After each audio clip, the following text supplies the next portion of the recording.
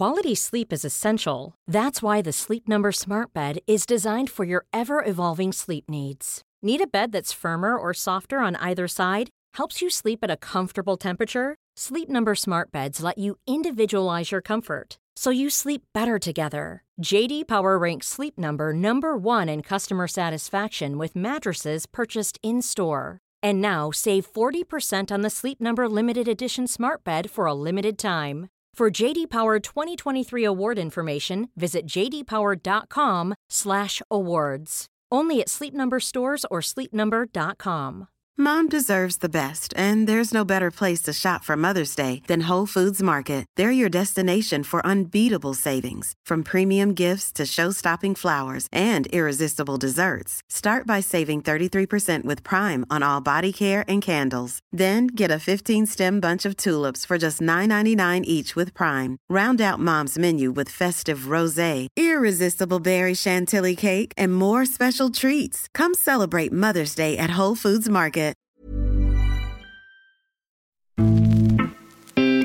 Jag heter Mats Olsson och jag har varit journalist i större delen av mitt vuxna liv och har jobbat på Expressen i en evighet, känns det som. Då säger jag god morgon till Mats Olsson. God morgon. Författare och journalist. Dig började jag läsa för länge sedan när du var på Expressen och du skriver fortfarande där, men nu är det böcker som tar stora fokus. Zlatans resa från svensk toppspelare till världsstjärna. Vi säger god morgon och välkommen till Mats Olsson som är journalist och författare också till den här boken. Han har vi här i Expressens krönikör Mats Olsson. Välkommen in! Ja, det är svårt för äldre sportjournalister att hitta rätt i stora lokaler. Välkommen Mats. Varför döpte du Stefan Schwarz till Gud? Ja, men jag hörde ni prata innan, han är lite övernaturlig.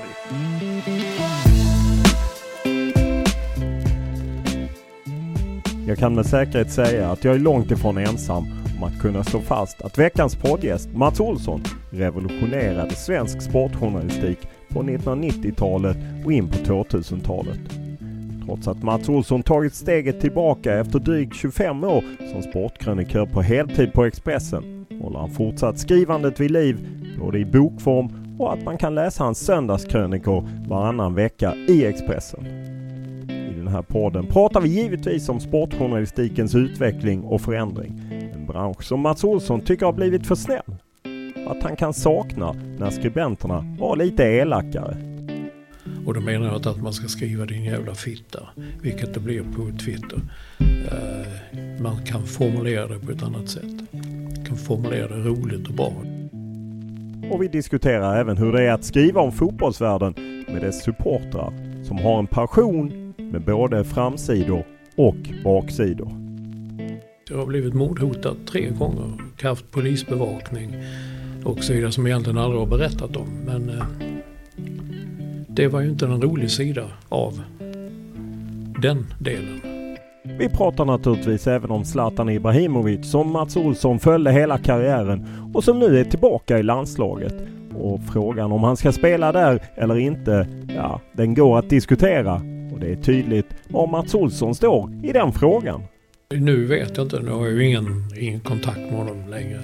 Men jag undrar, jag skulle nog säga att han borde lägga av. Alltså, jag vill inte se honom springa halvskadad och bli inbytt och utbytt och skadad så igen. Jag tycker det är bra som det är. Poddintervjun är naturligtvis mer än det här. Vi pratar om Mats Olssons fascination kring alla larger-than-life-karaktärer. Om hur han själv ser på att han revolutionerade sportjournalistiken. Om att han var tidig med att bevaka damfotboll. Om vilka det var som inspirerade honom. Och om hur det var att vara på plats i USA under VM 1994. Men som vanligt inleder vi podden med en faktaruta.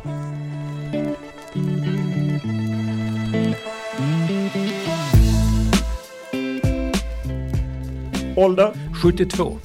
Bo? Kungsholmen, Stockholm. Familj? Jag vet inte vad jag kallar särbo eller närbo. Vi bor nära varandra. Utbildning? Studentexamen. Lön? Jag har ju, det är ju mitt företag. Jag kan inte säga någon fast lön. Det är en sån som fluktuerar. Vad kör du?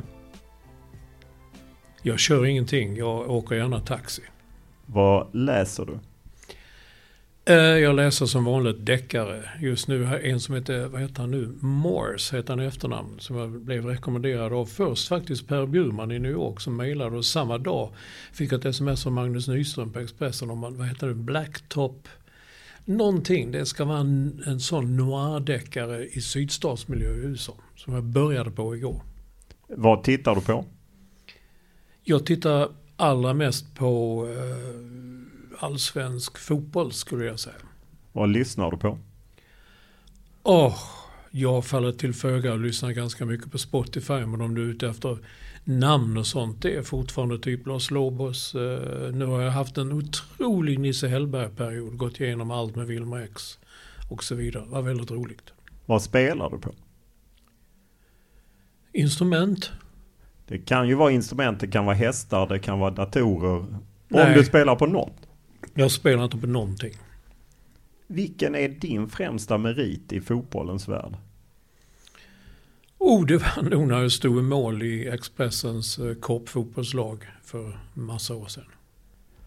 Vilken är den största upplevelse du har haft i fotbollssammanhang?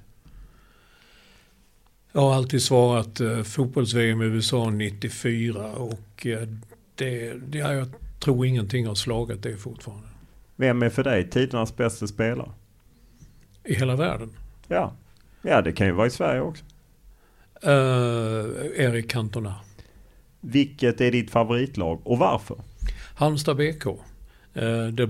Jag råkade vara på Stockholms stad en gång. Jag precis flyttat till Stockholm och Roy Hodgson tränade Halmstad och de kom upp och slog Hammarby med 3-2 tror jag. Kommer så väl ihåg det. Hasse Solander gick upp och nickade in segermålet. Och det betyder att de vann guld. Alltså de säkrade, de blev sådär teoretiskt klart va. Att de tog guldet där. Och det blev, jag vet inte, jag fastnade för det och åkte sen privat ner. Jag skrev inte alls om sport på den tiden.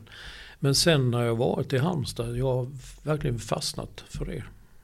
Vilken regel i fotboll vill du ändra på?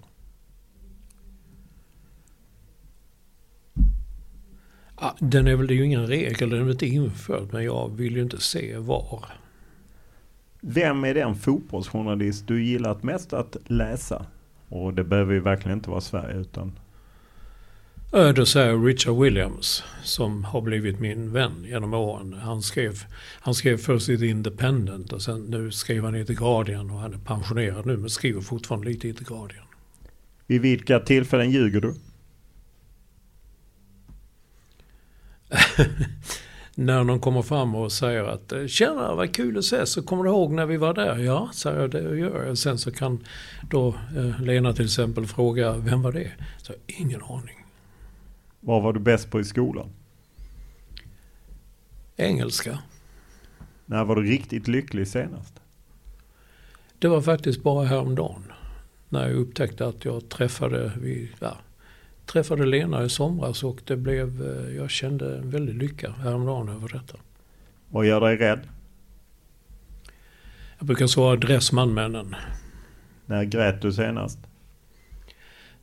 Faktiskt löjligt. Jag var på en förhandsvisning av en film som, vad heter den nu? Koda heter den. Handlar om en döv familj i USA där alla var hörselskadad medan ena dottern, yngsta dottern, hon både pratade och hörde och var så.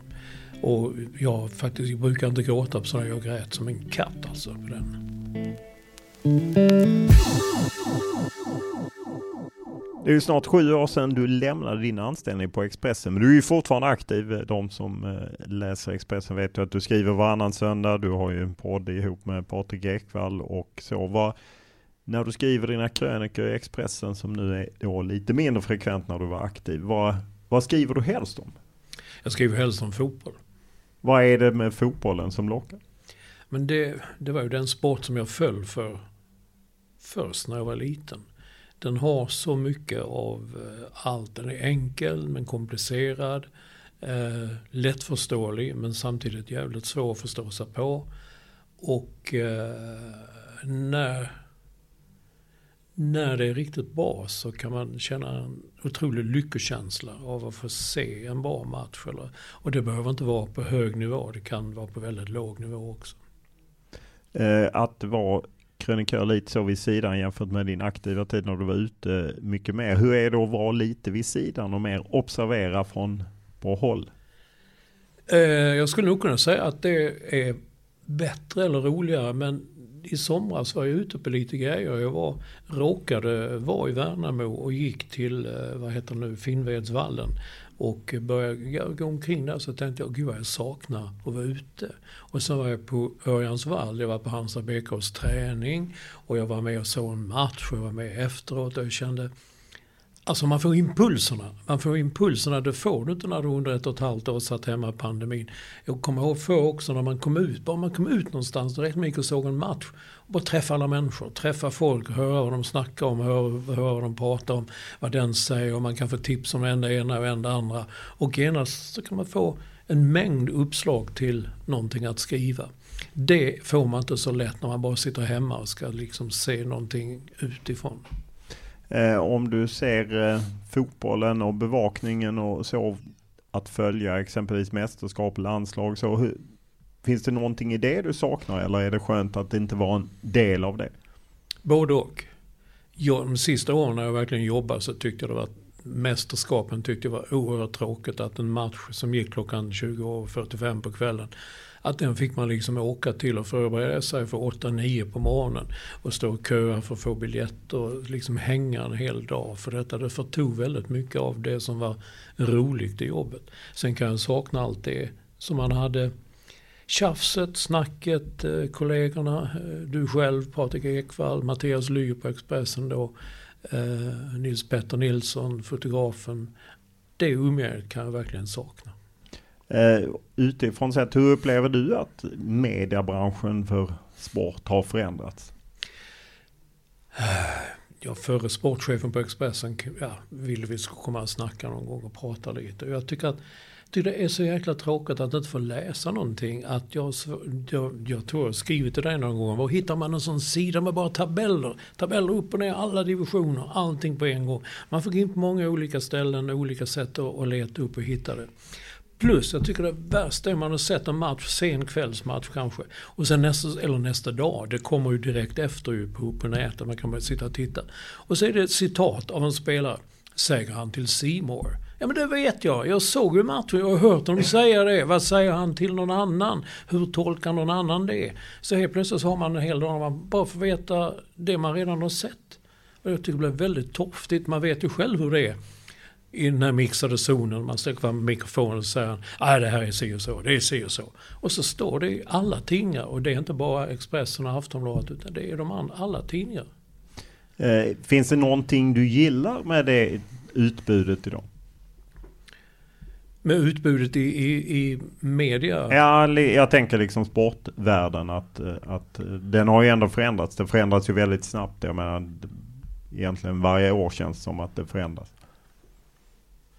Alltså läsa om det så tycker jag inte att jag kan se någonting bra av det, men jag tycker att tv-produktionerna har ju blivit väldigt mycket bättre. Alltså det har blivit lättare. Ibland, det är rätt kul att se ibland när de visar 10 år gamla bilder från någon match som ska visa något. Och då känns det som att det är från 50-talet. Alltså det har ju verkligen utvecklats så himla fort. Det tycker jag är roligt. Sen kan vi ju tala om det, jag tycker det är samma sak, men tala om språket man pratar, det tycker jag har blivit mycket sämre i vad gäller expertkommentatorer och så vidare. Det har blivit en mycket torftigare språk än det var förr.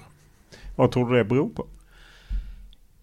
Jag vet inte vem det var som sa det en gång. Det var Tommy Engstrand som sa att läs mycket. Och jag tror det är ju så i tiden idag. Det finns ju väldigt få som läser böcker längre. Man har ju inte det. Och det får man ta, så är utvecklingen. Men jag tycker det blir lite torftigt att lyssna på. När vi träffas så är det ju fullt drag i allsvenskan, och vi har landslag som ska VM-kvala och liknande. Vad ser du fram emot? Ja, när vi talar här nu så ser jag fram emot att Halmstad ska hålla sig kvar i allsvenskan. Det blir en jävla säsong detta. Alltså i början på sommaren så var allting jättebra. Sen kan man kan inte spela 11 oavgjorda matcher i rad som det är. Det är ingenting, det är 11 poäng. Man har 3 poäng i varje match. Nu är när vi pratar nu så är det tillbaka igen. Alltså jag kände själv att fan Olsson, det börjar bli en supporter här nu. Slötittade, började titta på Häcken-Halmstad, att inte när förlorar Halmstad. 100% säker. Och sen när de gjorde 3-2 mål, det kände jag jag stod upp så här med armen upp. Ja! Så jag kände att men det betyder ju ingenting. Så alla andra lag runt omkring tar ju poäng hela tiden. Så att jag vet inte om det är mycket att se fram emot. Ändå fascinerande att höra att du stod upp och skrek ja, för att en gång i tiden gav du ut en skrift, eller en bok som heter En pinne i skogen, om jag inte har fel för mig, där du hänvisade till just att folk som fastnade för lag, det var som att hämta en pinne i skogen. Ja. Men då har du svängt där helt enkelt. Ja, jag blev förvånad själv. Jag förvånade mig själv med att det blev så känsligt. Men jag var nere i Halmstad i sommar, så då gjorde jag en krönika som det kändes som att jag var säker på att de skulle ta en plats i mitten på tabellen, och det känns lite som inte mitt fel, men det var... Du jinxade dem helt enkelt? Kanske. Just som journalist så var du ju sportjournalist då från 90 år framåt med Expressen. Hur var det att ha med supportrar att göra? Och åtminstone öppet var du ju inte lagd åt det hållet. Du på något sätt var ju, jag håller inte på lag. Hur var det att ta del av den passionen som ju har både framsidor och baksidor? De första, sa du 90? De första 10, 12, kanske 15 åren så var det inga problem med det. Det var liksom ge och ta och lite humor. Sen vände ju allt det där ju, och det slutade i hat, hot och mordhot. Jag har blivit mordhotad 3 gånger och haft polisbevakning och så vidare, som jag egentligen aldrig har berättat om. Men det var ju inte en rolig sida av den delen. Och likadant att gå ut och sitta, du vet ju själv, när man satt på Stockholms arena och folk gick förbi och bara kunde stå och skrika in i ansiktet och spotta på ens bänk och så vidare. Det sker en förändring någonstans, och då tappar jag lite intresset för en stor del av fotbollen. Men i början jag tänker efter att jag har fått väldigt många brevvänner kan man säga. En gång i tiden, jag tror till och med att du kallade dig boysmannen och skickade in små lappar om små roliga grejer. Det var ju många som gjorde det, och jag är fortfarande en av dem som gjorde det på den tiden. Det är ju han Anders Svensson, inte den som kallas, som har blivit en väldigt god vän nu i vuxen ålder. Och det finns 2-3 sådana exempel till på supportrar som har skrivit och som har varit ovänner i början, som har blivit vänner och som har kunnat prata om det där. Och riktigt, det kan jag inte känna att jag har idag. Det var samma när vi började med Twitter. Jag vet, du var ju de som sa du måste börja med det. Sen tvingade Lekvall på mig när jag var på Färöarna. Jag tyckte det var så jävla kul. Alltså roligt att skriva och hitta på och få kontakt. Och det var så här. Sen hände, jag vet inte vad det var. Någonting hände när helt plötsligt kommer så där, wow! En sån här storm. Men bara jag blev fullständigt nedtweetad. Jag tror att jag gick ut Twitter på 3 månader och liksom inte titta på det. Jag kände, vad det detta det skulle användas till? Att man bara skulle skicka spyor på folk och sådär. Ja, för det här är ju, det är ju en vanlig problematik att det engagerar, och det finns ju baksidor av det. För jag menar, du är häftig inramning i Allsvenskan, det tror jag alla är överens om, men det finns ju liksom den här baksidan. Har vi som journalister något ansvar liksom? Att man ändå har skrivit saker. Man kan ju själv vara lite spydig. Jag menar, det kan ju jag vara i en krönika eller något liknande, och det vet jag att du också har varit historiskt. Ja, men du förstår inte vad du menar. Vadå spydig kan man vara? Jag är inte emot om man är spydig om man kan säga något. Men att någon jävel kommer fram och spottar på en, det tycker jag liksom att det är... Nej, det är ju inte okej. Men utifrån att man på något sätt ger sig in i en lek som sen spinner iväg. Att det kan liksom ta... För det är ju vansinnigt att höra talas om mordhot och liknande, att man behöver ha bevakning för att göra sitt jobb. Vilket du har haft och en del andra journalister. Det har man ju svårt att förstå egentligen. Vad tror du det är som gör att folk tappar huvudet så? Jag vet faktiskt inte. Jag har ingen aning. Jag vet inte vad det är som händer, men det är väl att det blir fler och fler.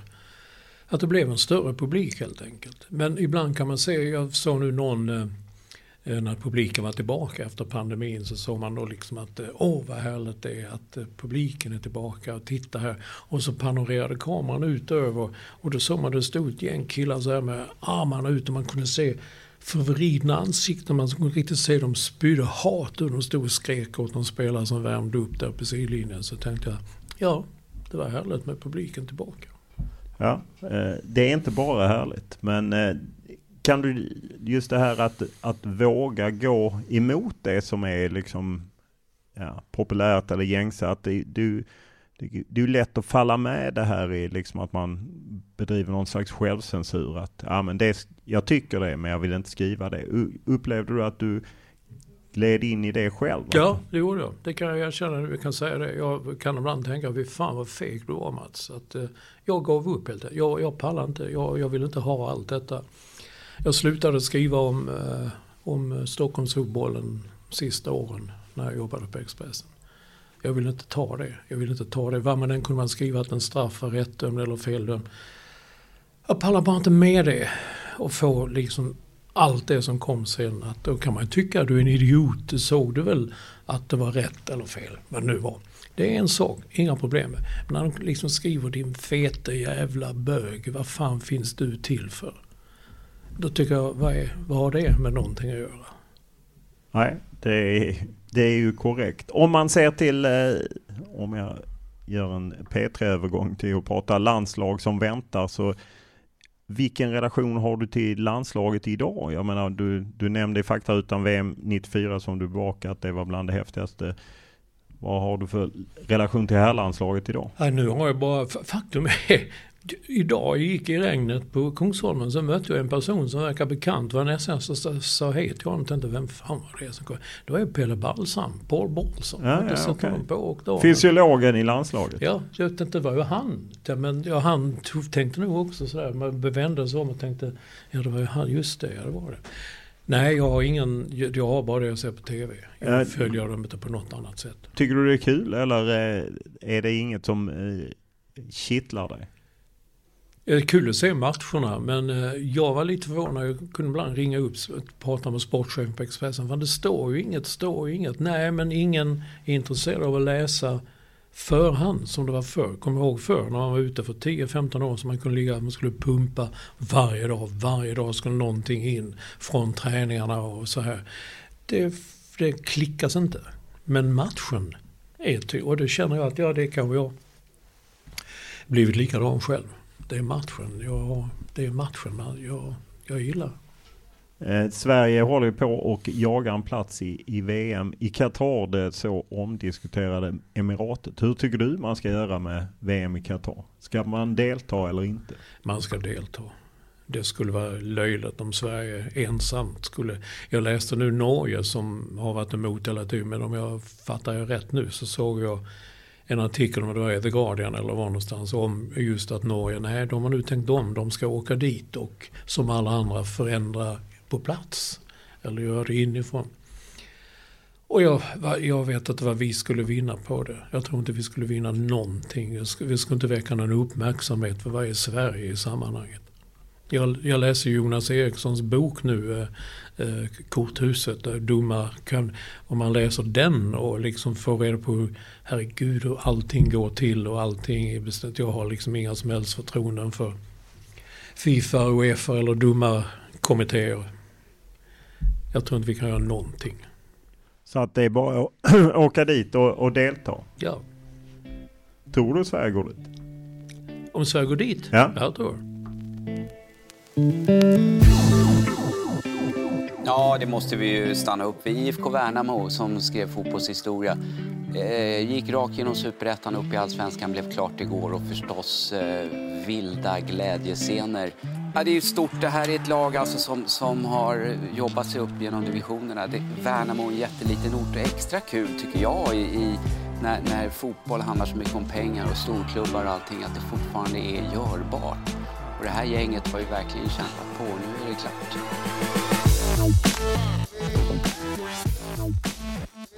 Jag vet ju att du av många 94-hjältar så har du gillat Jonas Tern. Vad känner du när ett lag som IFK Värnamo när du då var på Finnvedsvallen i somras, när de är på väg mot allsvenskan? Jag tycker det är underbart. Jag faktiskt helt plötsligt någon dag så bara slå över. Men det är ju Värnamo. Det var där nu just det, Falkenberg ledde.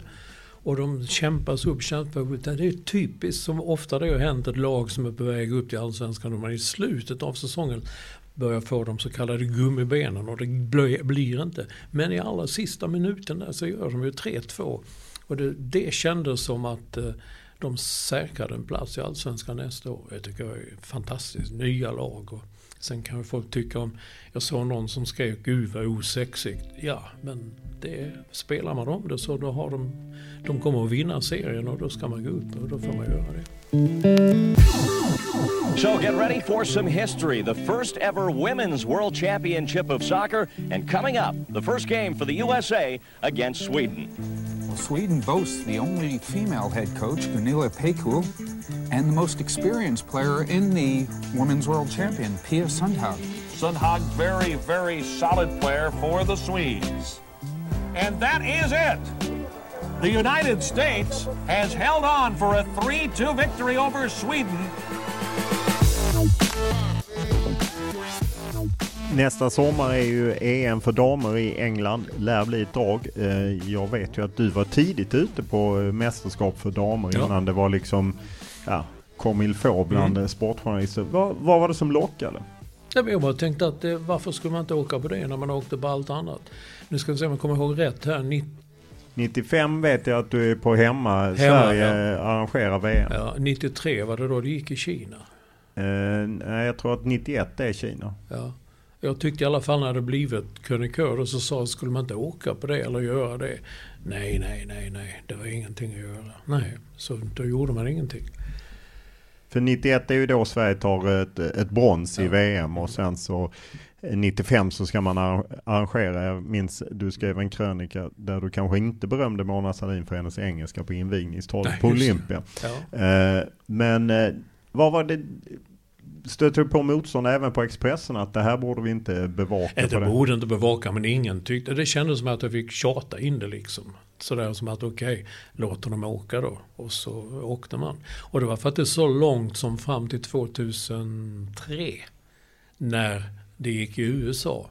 Och det var väldigt så om jag skulle åka på det eller och de kommer ju åka ut i gruppspelet. Så jag åkte på de första matcherna och hem. Så det köptes alltså flygbiljetter bit för bit, nya flygbiljetter hela tiden, nya hotell. De gick ju till final, det vet du. Du såg så i Los Angeles då.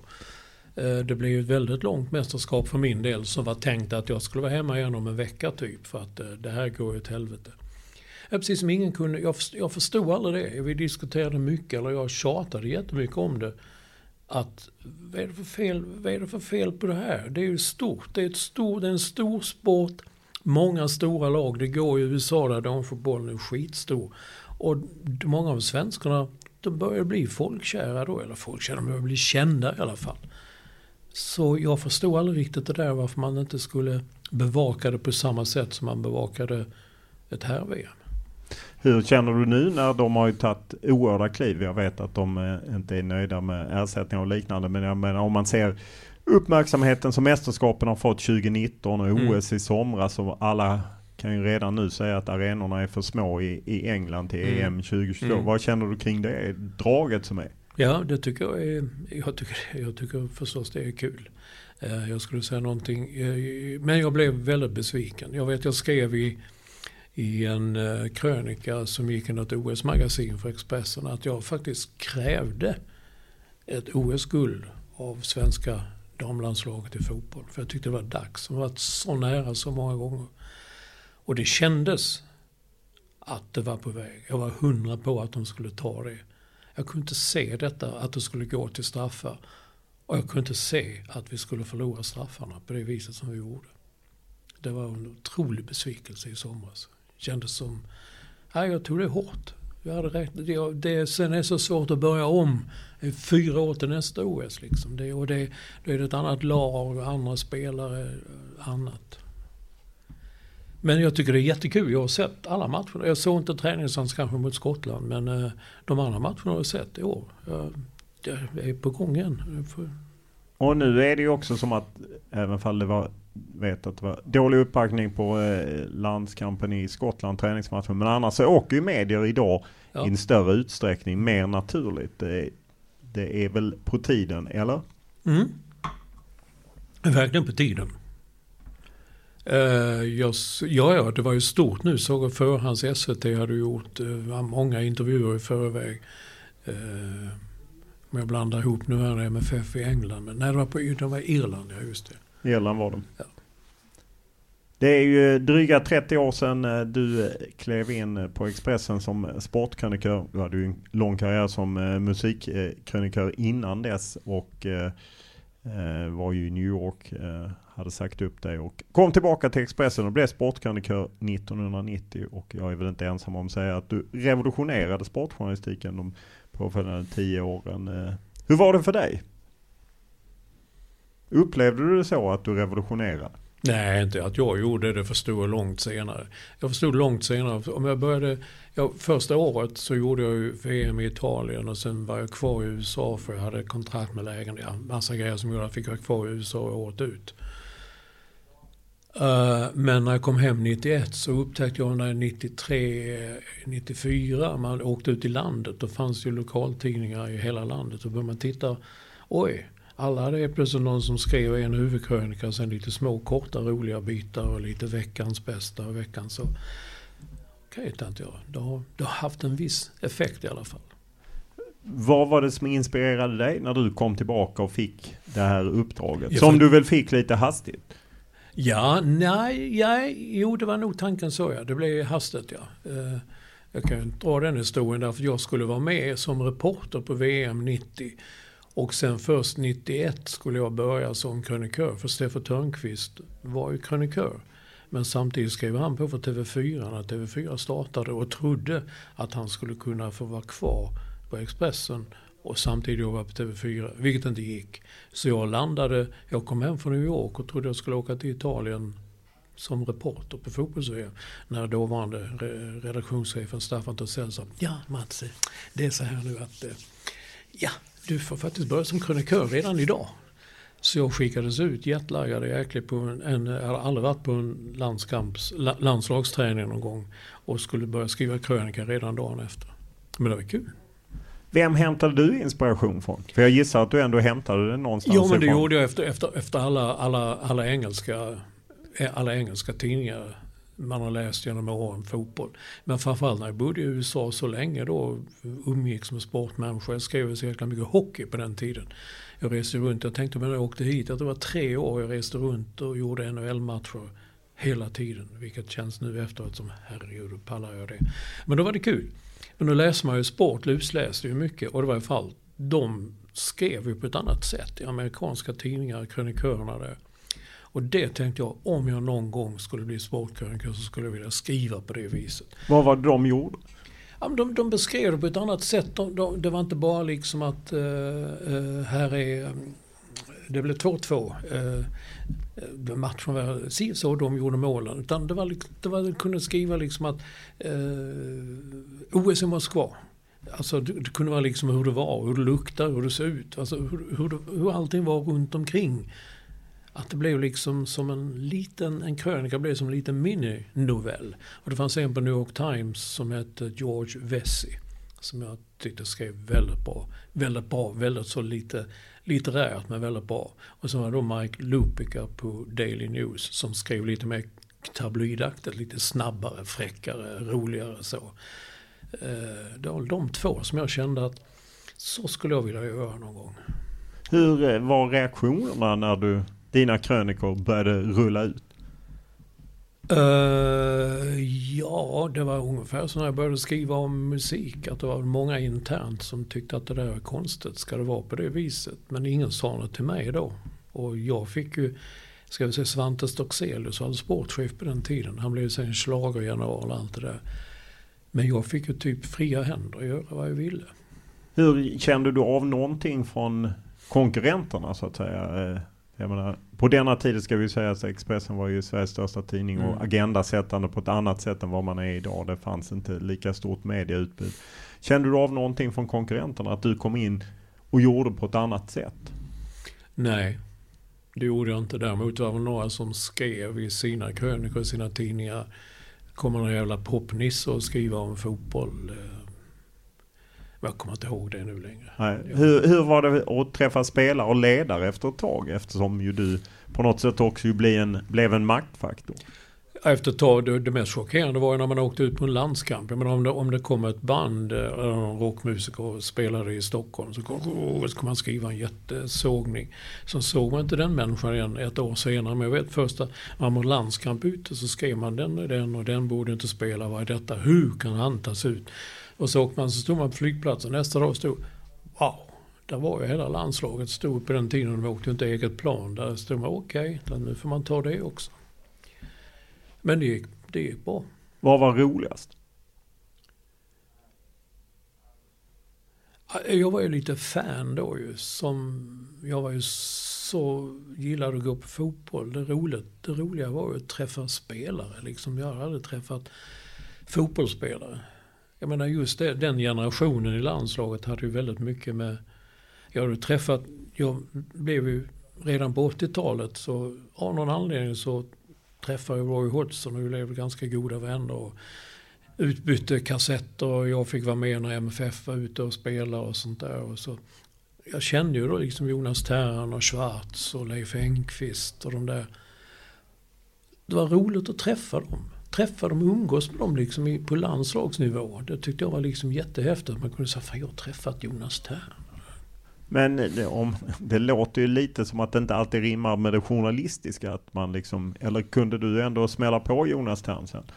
Ja, det kunde jag väl göra om det behövdes. Det var inte så att jag umgicks med dem, men jag tyckte det var roligt att liksom vara i den miljön. Jag tyckte det var en fantastiskt rolig miljö. Att det var lätt. Alltså jag hade aldrig hört fotbollsspelare prata. Jag hade bara läst tidningar liksom. Och du vet själv, de sa, man drömmer ju alltid om att dra på landslagströjan och en match i taget och allt det där. Så visar de pratar ju inte alltid så. De pratar ju ofta på ett helt annat sätt.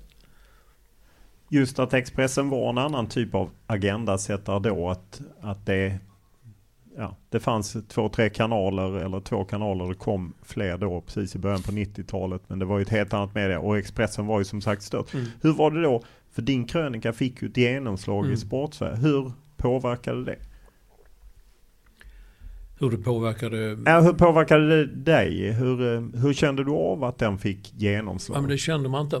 Man känner inte av det. Man känner inte av det. Det jag läst böcker nu från musik. Jag vet Ulf Lundell skriver i sina vardagar och Kjell Andersson, skivbolagsmogulproducent, skriver i sin bok vilken maktfaktor Mats Olsson var. Det var inte så att jag 1975 satt och recenserade en skiva att jag tänkte, gud vilken maktfaktor jag är nu. Nu kommer det här att förändra någonting. Så man tänker inte så. Eller jag har inte gjort det i alla fall. Och så tänkte jag inte vad gäller sport heller. När det gällde krönikor och ämnen, vad gav mest reaktioner? För jag gissar att du ändå fick brev och sånt, även fall det gick långsammare på den tiden. Ja, långsammare, men jag fick ju brev. Jag fick så himla mycket brev så jag lyckades få till att en person satt och öppnade och sprätte. Och sen läste jag vilka man skulle... Det var någon annan som skrev ut dem. Så svarade jag på dem bara. Det var liksom nästan ett heltidsarbete. Så mycket brev som det kom. Vad sa du, vad var frågan? Vad var roligast? Ja, vad gav mest reaktioner om du kan ämna som du tacklade? Jag vet till exempel att du ibland skrev om tv-sporten. Du gick hårt åt någon medarbetare där och liknande. Var det sånt som gav reaktioner även på den tiden? Ja, det var det nog. Ja, tv är ju ett kärt ämne fortfarande, om jag har förstått rätt, bland läsare. Men det på den tiden, det var vanliga krönikor om allsvenskan, det var vanliga krönikor om landslaget och olika åsikter om vem som skulle spela och vem som inte skulle spela. Jag kan inte tänka nu att ett speciellt ämne skulle vara... Nej, jag kan inte. Så kommer det ett sånt läge, alltså 10 minuter före full tid. Exakt i det läge som vi vill att den ska vara. Och jag rusar upp på bänken och ska liksom ropa. Och då vänder Stefan Schwarz sig om och så bara säger han: sätt dig ner, vi vet vad vi ska göra. Stefan Schwarz, vänsterfoten. Mild spelar variant. Fantastiskt bra variant. Alla trodde Stefan skulle få ut. Ja, de lurade oss alla. Ja. Just VM 1994 som ju nog många följde delvis via dina krönikor och Stefan Schwarz Gud och så. När du tittar tillbaka på det, hur upplevde du den tiden? Liksom att följa ett landslag i den framgången och samtidigt då lämna dagliga krönikor i princip i 6 veckor gissar. Ja, och varje söndag också, så då är det dubbleringar där. Och sen som med tidsskillnaden så var det kanske 2 eller 3 krönikor vissa dagar som man fick förnya dem och så vidare. Men det var ju mest som att man levde i ett enda stort rus hela den tiden. Det var liksom det var första gången man kände, dessförinnan så var ju fotbollen eller så, det var inte så stort. Eller man försökte, Expressen skulle ju sluta bevaka fotboll, eller allsvenskan i alla fall, för att det var inte så populärt. Och det drog inte så läsare, trodde man. Men 94 då, liksom när bara hemmaredaktionen bara insåg skriv mer varje dag, allt. Det var ju faktiskt så, VM 90, då försvann ju Sverige tidigt och så alla åkte hem, så var jag och en till som var kvar fram till finalen. Och veckan fram till finalen, då sa den sportchefen, eller som var hemma tjänstgjord, att du behöver inte skriva något nu, skriv finalen, skriv dagen den det. Så jag gick liksom i rum där i 4 dagar utan att göra någonting. Det var typ en jättebra semester. Så var det inte i USA kan jag säga. När det bara kom, finns det inte mer? Kan vi inte göra mer? Och det fanns ju resurser. Vi hade ju folk ute överallt på alla möjliga, alla lag följdes, alla lag getingsattes. Så jag känner det som ett enda stort rus. Ett härligt sådant, det var det nog för många hemma också. Jag vet att du tidigare sagt det här att liksom musikvärlden lite lämnar nöjesvärlden för att det blev så kontrollerat.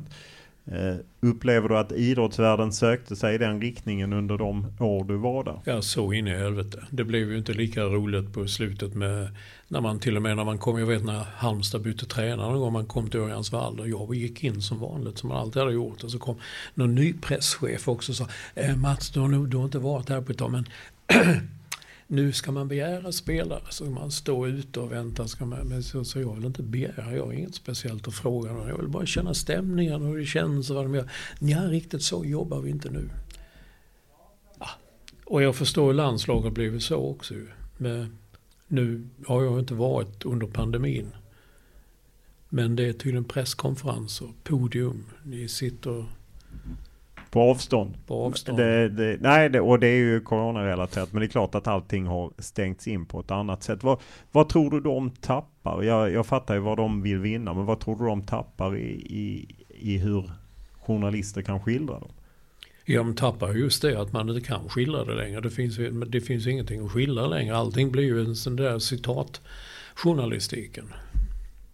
Och det är inget som är så upplysande? Nej, jag tyckte det är roligt. Jag tror jag skrev till dig en gång om Barney Roney, heter han i The Guardian, som jag tycker skriver fantastiskt bra. Han hade en krönika nu i Manchester United. Som är ett annat lag som också kan vara en pinne. Men som jag nu börjar tänka på, vad fan håller de på med? Jag förstår ingenting. Men han skriver, de har ju fortfarande, The Guardian har ju fortfarande, de har referat och så här, citat, men de har också krönikor av som skriver just på det viset att hur det är, ja men det känns som man är där. När man läser det känns ja men så måste det känns, så måste det ha varit, så är det. Och även man kan se det på tv. Jag såg väl, var det Chelsea Malmö FF när det regnade så i andra halvlek, så kan man se det på tv, men man får liksom inte, man skulle vilja läsa det på ett sätt som man känner det. Få in det i texten helt enkelt. Om du tittar tillbaka, är det någonting när du känner men det ångrar jag borde inte gjort så, eller jag borde inte gjort si, eller går det inte att ångra någonting? Published and be damned, som New York Times säger. Ja, nej. Ja, det säger efter att man kan inte säga nej, jag ångrar ingenting. Jag vet att när vi jobbade ihop på Expressen så avstod du en blogg. De ville ju att du skulle blogga först 2005 och sen blev det ju att jag bloggade lite istället. Och du tog ju själv upp Twitter, du var länge utanför sociala medier. Hur resonerade du där? Var det att du ville liksom ha kvar söndagssidan, småbitar och allt det som du hade? Ja, på det viset är jag gammaldags. Jag sa ju en gång i tiden när jag skulle flytta till Expressen och var uppe och tittade på Expressen då, kom från arbetet i Malmö och gick och tittade. Men så, ni har elektriska skrivmaskiner, det har jag aldrig skrivit på. Så det tyckte jag var lite så. Man ska vara lite motvalls och inte gå direkt in i hur allting ska vara. Men ni var ju duktiga på att övertala mig så att jag har inte ångrat det. Att du gav dig in på sociala medier? Nej.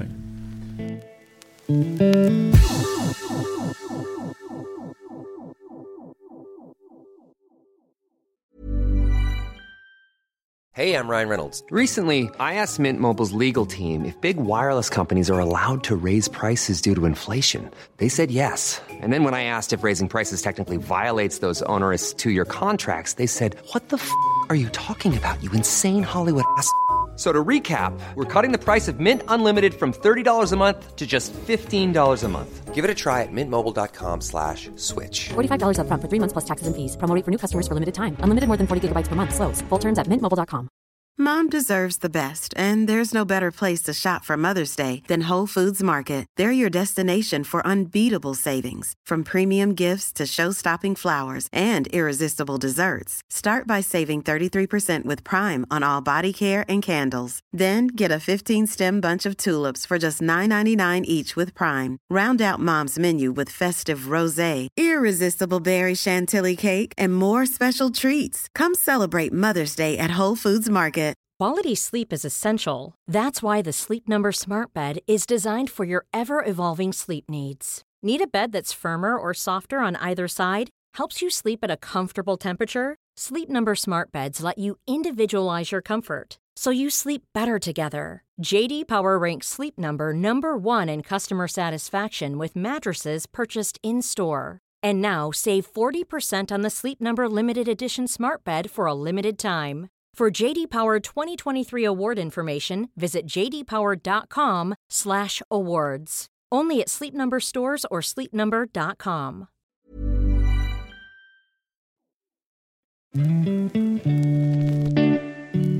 Första gången som Zlatan dyker upp i en nyhetssändning i TV4 är år 2000 och det handlar om Malmö FF. Laget är i kris och har trillat ner i Superettan. Men det finns ett ljus i mörkret. En 18-årig centertank vid namn Zlatan Ibrahimovic. Han är den nya Yxel Osmanovski och han kommer liksom sin idol från Rosengård. Jag har mycket självförtroende där så... Är du kaxig? Ja, de säger det. En tonåring från förorten på väg mot världen. Det ska bli skönt att bli proffs. Fotboll på helt.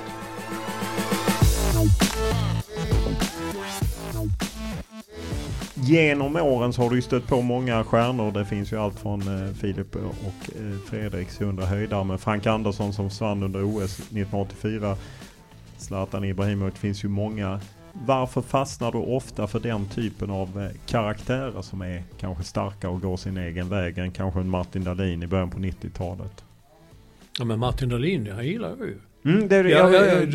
Jag menar att alla de gillar, du gillar liksom... Ja. Du gillar lite larger than life-karaktärer. Ja, men de är ju tacksamma att skriva om. De pratar ju oftast i rubriker. De var ju lätta och det kommer jag ihåg när Martin Dahlin spelade i landslaget. Att det var att gå till honom. Eller stå nära honom. Det var alltid något bra. Han kunde inte säga något bra. Så kunde man säga något själv. Och så jag vet inte. Jag vet inte riktigt vad det är som klickar där. Jag säger inte att det klickade som med Frank Andersson. Han var väldigt svår på det viset. För han var ju humörsvängar. Ibland var han jättebra. Så nästa dag var han man bara arg och förbannad. Och sen var han glad igen. Och så. Och sen var det ganska lätt att se att det gällde väl att hänga på Zlatan. För här kom ju en spelare som vi skulle komma och skriva väldigt mycket om i väldigt många år. Hur tidigt förstod du det? När han spelade i Superettan. Och jag brukar säga ibland att när man hörde ryktet så när man hörde mycket snack så sa de alltid att Malmö har en jävel och han lär vara för jävla bra, den Zlatan heter. Och då var jag på en match Malmö FF spelade och Zlatan spelade inte. Jag visste inte vem han var. Men när man kom in i omklädningsrummet så var laget satt där och bytte om och höll på. Sen stod det ett gäng unga spelare på en bänk. Jag kommer så väl ihåg de höll i hängarna så här i händerna. Och en av dem var längre än de andra. Och han liksom så var så kaxig kagig. Jag bara tänkte det måste vara den där Zlatan som de pratar om. Och det var det också. Om jag inte minns fel så det är ju Offsides barndom, så är du nere och gör ett reportage om Malmö FF till Offside. Ja. Tysk höst om jag inte har fel för mig. Och träffar Hasse Borg där han ju pratar om Zlatan och så. Att, var det liksom i den delen att du förstod att Hasse Borg var en av dem som pratade om Zlatan? Nej, det var långt senare. Hasse Borg var senare, där var det sånt som gick rykten. Man hörde någon sa, någon andra tränare, man sa Malmö lär ha en jävel, så han lär vara riktigt bra nu, sådär som man kan säga. Men det där jag läste om det nyligen. Jag tror du hade ett reportage i samma Offside också, om det var Jocke Nilsson. Nej, det var nog den om Stefan Schwarz, ja, det vet jag. Men i alla fall att då var det ju Hasse Borg var mycket mer, så att ni skriver för mycket om honom. Ni skriver, han blir så jävla kaxig när ni skriver om honom. Och då tänkte jag att då ska jag skriva ännu mer om honom. För att jag bara kände att det här, varför ska man hålla nere? Och sen efteråt så har det ju framkommit ju att det var ju, MFF var ju inte så schyssta och inte Hasse Borg i det läget när han gick till Ajax. Så att, hur var det att skildra honom under egentligen lång tid under från den lilla starten och sen upp till allt som varit? Ja, det var ju att se vad säger man, jag hatar ordet göra en klassresa eller göra en resa, men från den första killen som liksom knappt kunde läsa och skriva, säger man, till helt plötsligt där man står känd i hela världen och affärsman, lyckas med så mycket. Det var väldigt fascinerande. Och du var ju med och skrev en bok om honom nyligen. Eller med honom. För ett par år sedan. Hur var det? För på något sätt var det ju, nu fortsätter han ju vidare, men då kändes det ju som ett crescendo och han hade gått till Los Angeles och han ville på något sätt, det var 500 mål och Ja, nej, det var mycket. Boken skulle egentligen sluta i PSG. Vi trodde ju, eller Bonniers, det var Bonniers förlag som gjorde den då, och då trodde vi att han skulle sluta i PSG. Så att det var det allting utgick ifrån. Sen är plötsligt skrev han på för Manchester United. Då fick vi tänka om, eller förlaget fick tänka om med boken igen, och så skulle det bli slutet. Men det blev det inte heller. Där fortsatte han till Los Angeles. Så att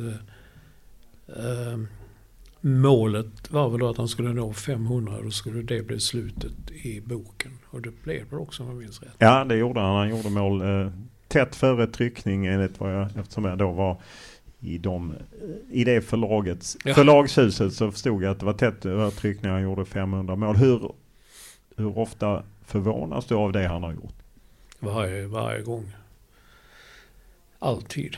Jag fattar inte hur det går. Nu vet jag inte, nu har jag ju ingen kontakt med honom längre. Men jag undrar, jag skulle nog säga att han borde lägga av. Alltså, jag vill inte se honom springa halvskadad och bli inbytt och utbytt och skadad så igen. Jag tycker det är bra som det är. Du ser inte gärna honom i landslaget igen? Det är den svåraste frågan. Jag säger som jag gör, ja, nej. Jo, det var ju kul när han kom. Det blev ett jävla uppsving kring allt snack och så vidare. Men jag vet ju inte hur det här kommer att fungera. Är han en spelare som ska bytas in med 20 minuter kvar? Är han som ska spela en och en halv halvlek? Eller? Det blir ju annorlunda. Han är ju nu mer stationär i straffområdet, även i Milan där han spelar. Det blir ett annat spel, ett annat... Nej, jag tror att det är kört. Jag tror inte att det behövs. I landslaget helt enkelt. Om man ser till att bevaka honom så, jag har ju hamnat i diverse kontroverser. Du har ju oftast legat på hans sida, eller alltid. Har du någon gång funderat kring det? För jag menar, några gånger har han ju ändå trampat snett, det tror jag alla kan inse. Nej, jag har inte funderat över det. Jag har funderat över det, men tänker att det skiter jag i. Jag hade väl vår för kollega redaktör Linné som alltid kunde gjuta olja på vågorna och säga, men Zlatan, kom nu här, så alltså man kunde dra det. Hans Linné är detta Expressens förre Malmö-baserade reporter som tyvärr gick bort 2006. Men han göt olja på vågorna då. Men just att man inte kritiserar, kan man bli för beroende av en stjärna på det sättet? Som journalist? Det kan man nog bli. Men jag känner inte att jag vet inte vad det är jag skulle ha gjort för min del som skulle göra att jag skulle såga honom brutalt i en krönika. Nej, jag menar inte, man behöver inte såga. Man kan ifrågasätta. Ja. Ja, nej, det är jag. Det är ju upp till var och en hur de vill göra. En sak som jag upplever är att förr i tiden kunde det vara till och med lite hårdare i spalterna än vad det är idag. Håller du med om det? Och hur ser du på det? Att krönikörer kunde vara elakare, tuffare på något sätt. Men det var väl andra tider då. Det kunde man väl göra och ingen var så rädd som man är riktigt idag. Jag tror, har du skrivit om det eller någon annan just om krönikörer sinsemellan kunde skriva, ena gång kunde Thomas Malmqvist i Expressen skriva någonting och så kunde någon på Aftonbladet dagen efter skriva att det kunde vara liksom krönikörer som de kunde vara så fruktansvärt elaka mot varandra. Ja, hockeymannen i Göteborg, han var ju mästare på det och jag... Ulf Jansson, ja just det. Hockeymannen helt enkelt. På GT var han. Ja, hade ju enorma fejder med Thomas Malmqvist på Expressen. Och Thomas Malmqvist på Expressen och Peter Wennman på Aftonbladet hade också enorma fejder i spalterna där de var väldigt hårda ord och elaka mot varandra. En del. Men man kunde då också vara mycket elaka mot idrottsstjärnor. Kan du komma ihåg Thomas Malmqvist, då min företrädare, kunde ju verkligen såga folk ganska brutalt. Ja, och jag, för att knyta an till det, Åke Stolt, Sydsvenskan gick alltid hårt åt Roger Gottfridsson på Arbetet. Ja, det gjorde jag, just det. De hade enorma stridigheter också. Och, jo, men vad jag vill komma till är att det finns ju några, liksom, om man letar historiskt, att du har varit lite hård mot. Jag menar, Lars Lagerbäck kan ta upp Lögnabäck och Lennart Johansson brukade ta upp Fat Cat och Carolina Klüft, hennes största skada var hennes make och Linus Törnblad, höjdhopparen och allt sånt. Känner du där att jag gick lite för långt någon gång? Nej, det känner jag inte då. Men idag kan jag inte för att de känner att kan se sådana, de kan få ett gammalt klipp eller något dyka upp så det kan man läsa. Tänker man, herregud vad snäll jag har blivit med åren. Alltså, det är så oerhört vänligt. Jag fick fram någon från mitten 2000-talet där de här till sist spalten på söndagen där. Alltså varenda bit var en sån otrolig elak vass. Men vad uppnår man med det? Det var roligt, humor. Jag tittar nu innan jag åkte hit så tittar jag på 2 Jimmy Kimmel talkshow. Han är då en sen talkshow i USA.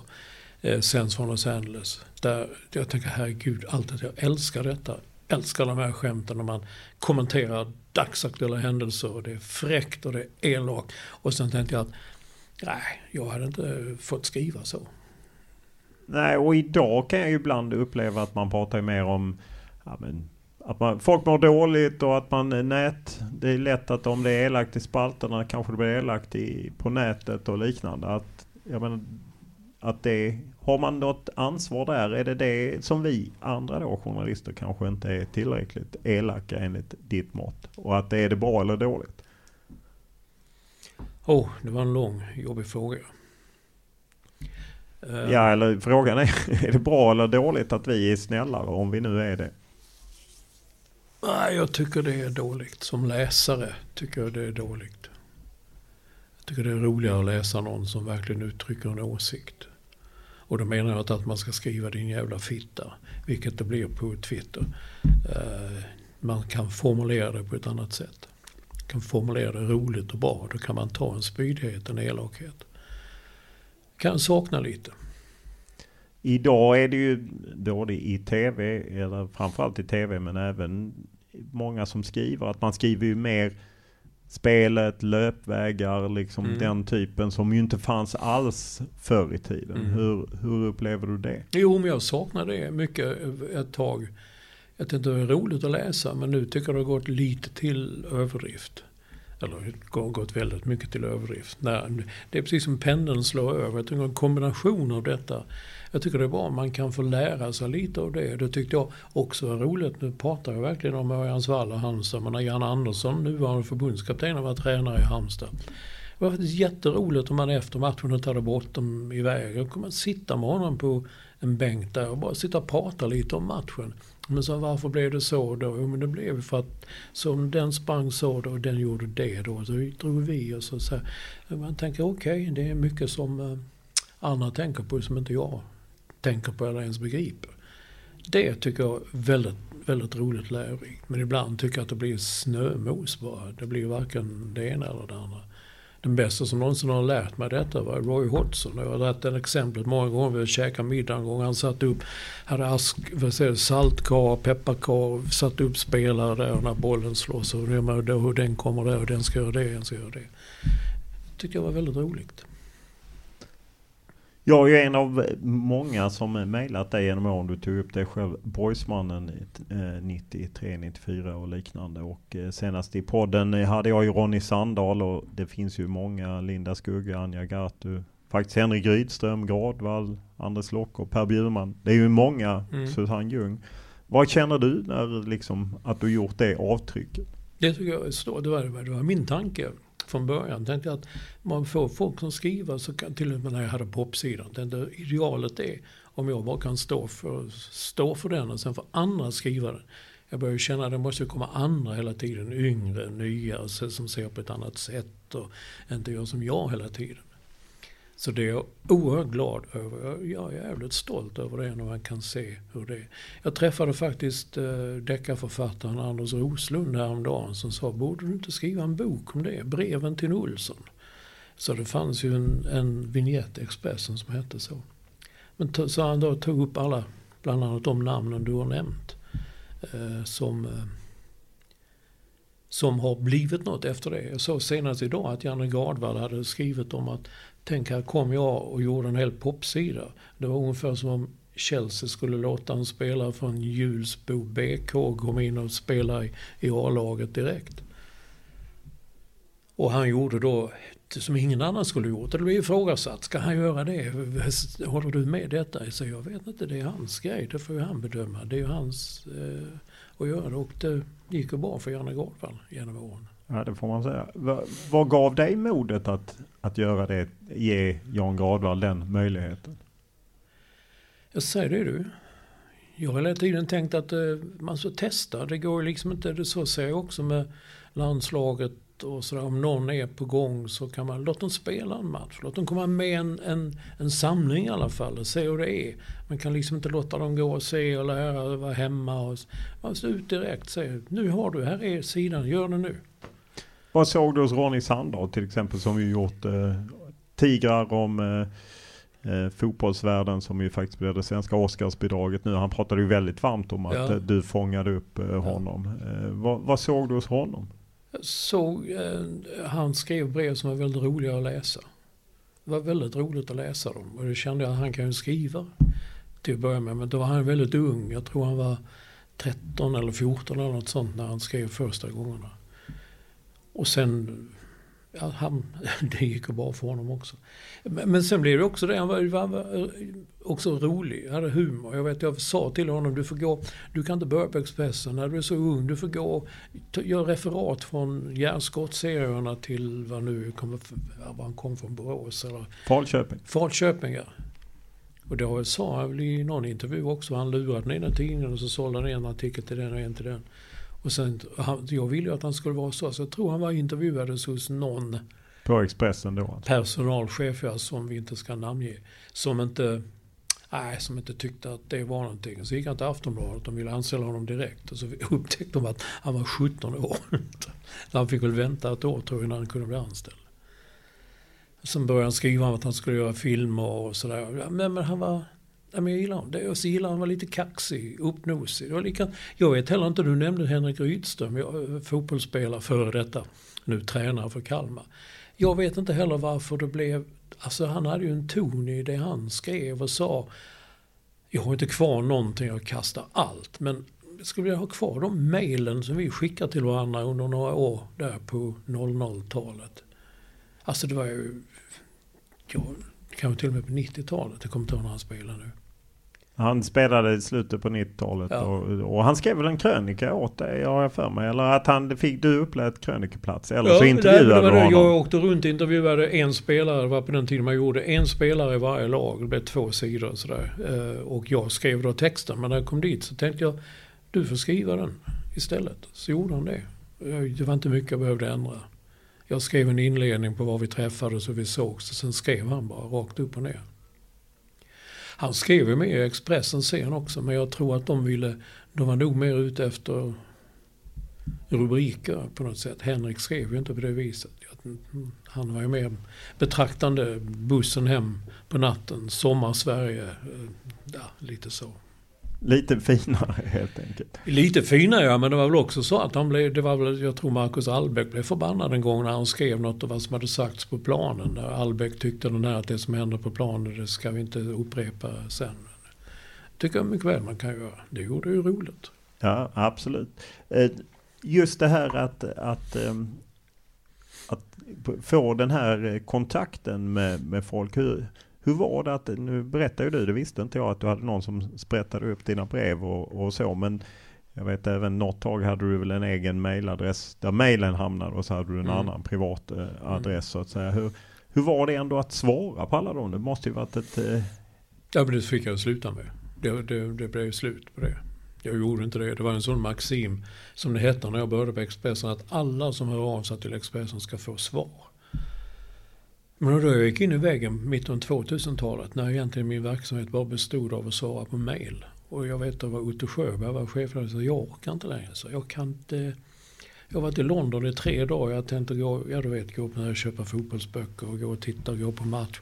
Jag var på matchen, men sen satt jag på hotellrummet och bara svarade på mejl hela tiden från folk som då tyckte att man försökte förklara ett sammanhang, så här resonerar vi, så här, ja, det är bara lögn alltihop, ni hittar på. Så jag kände att det blev en sån mot.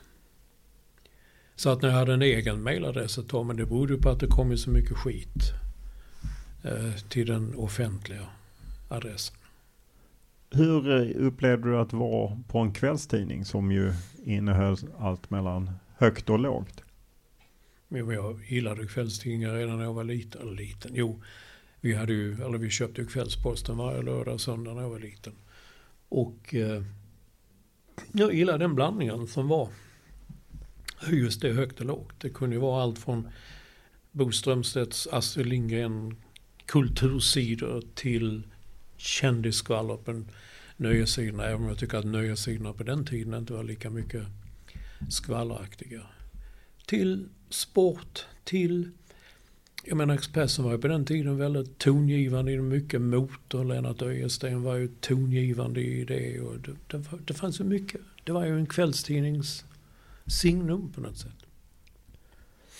Du har ju skrivit en rad böcker, deckare och Lonely Boys 94 tror jag, och deckare nu på...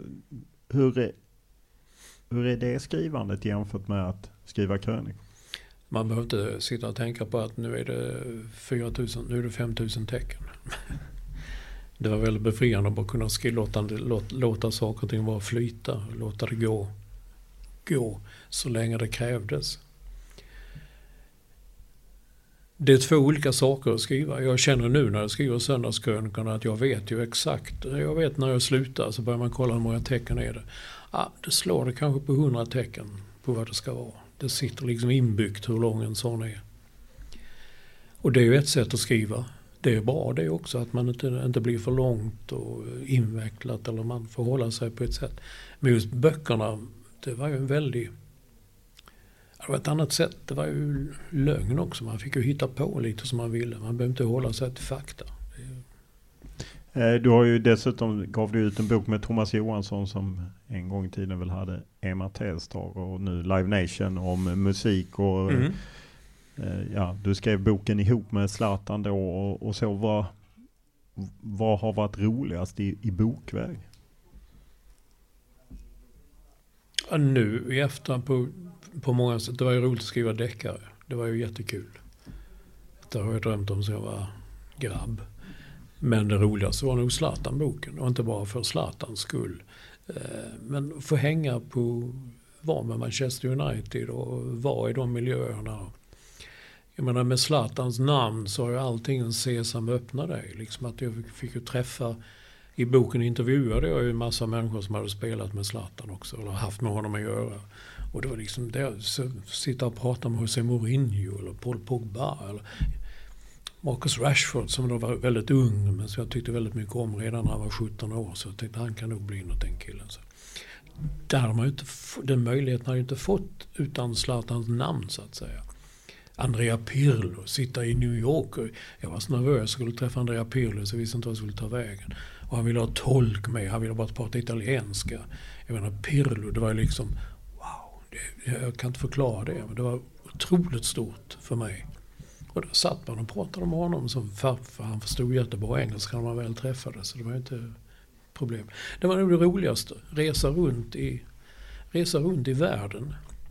Träffa Patrick Vieira som också var en stor favorit. Han bodde i New York där han tränade i New York och liksom att ja. Och så, det var precis som när han var där så då fanns inte de där reglerna. Det var liksom if you want to go see a game, here's my number, call me.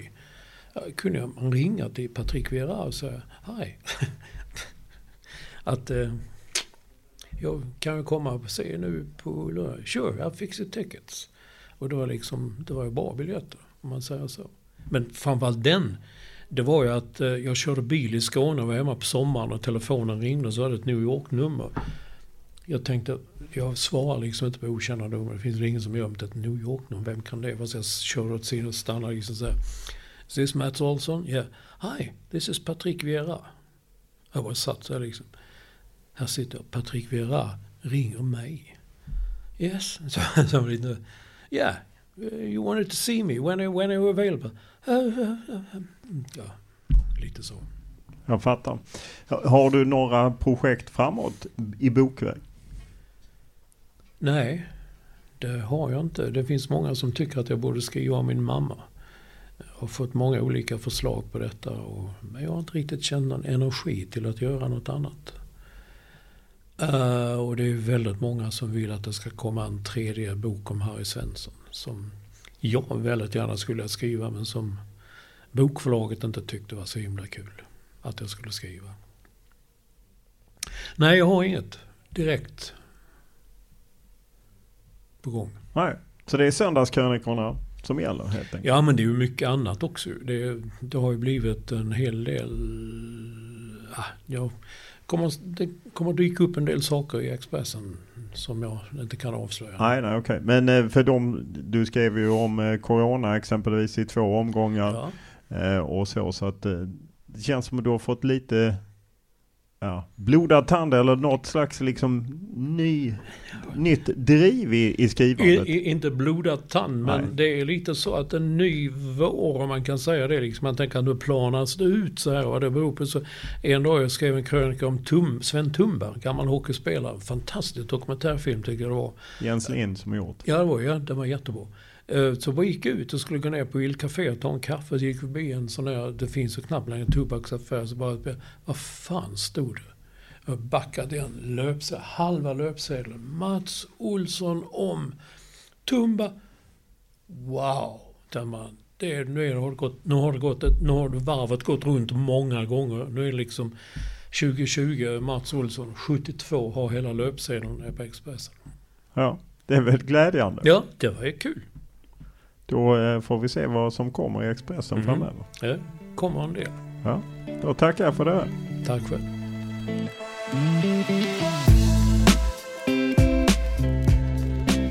Podden är producerad av Anton Toft och klippt av Daniel Eriksson. Och som vanligt vill vi ha era synpunkter, tankar, idéer, önskemål eller vad det nu må vara. Enklast är att mejla mig olof.lund@tv4.se eller skriva till mig på Twitter eller Instagram. Då är det Olof Lund som gäller i ett ord. Stort tack! för den här veckan.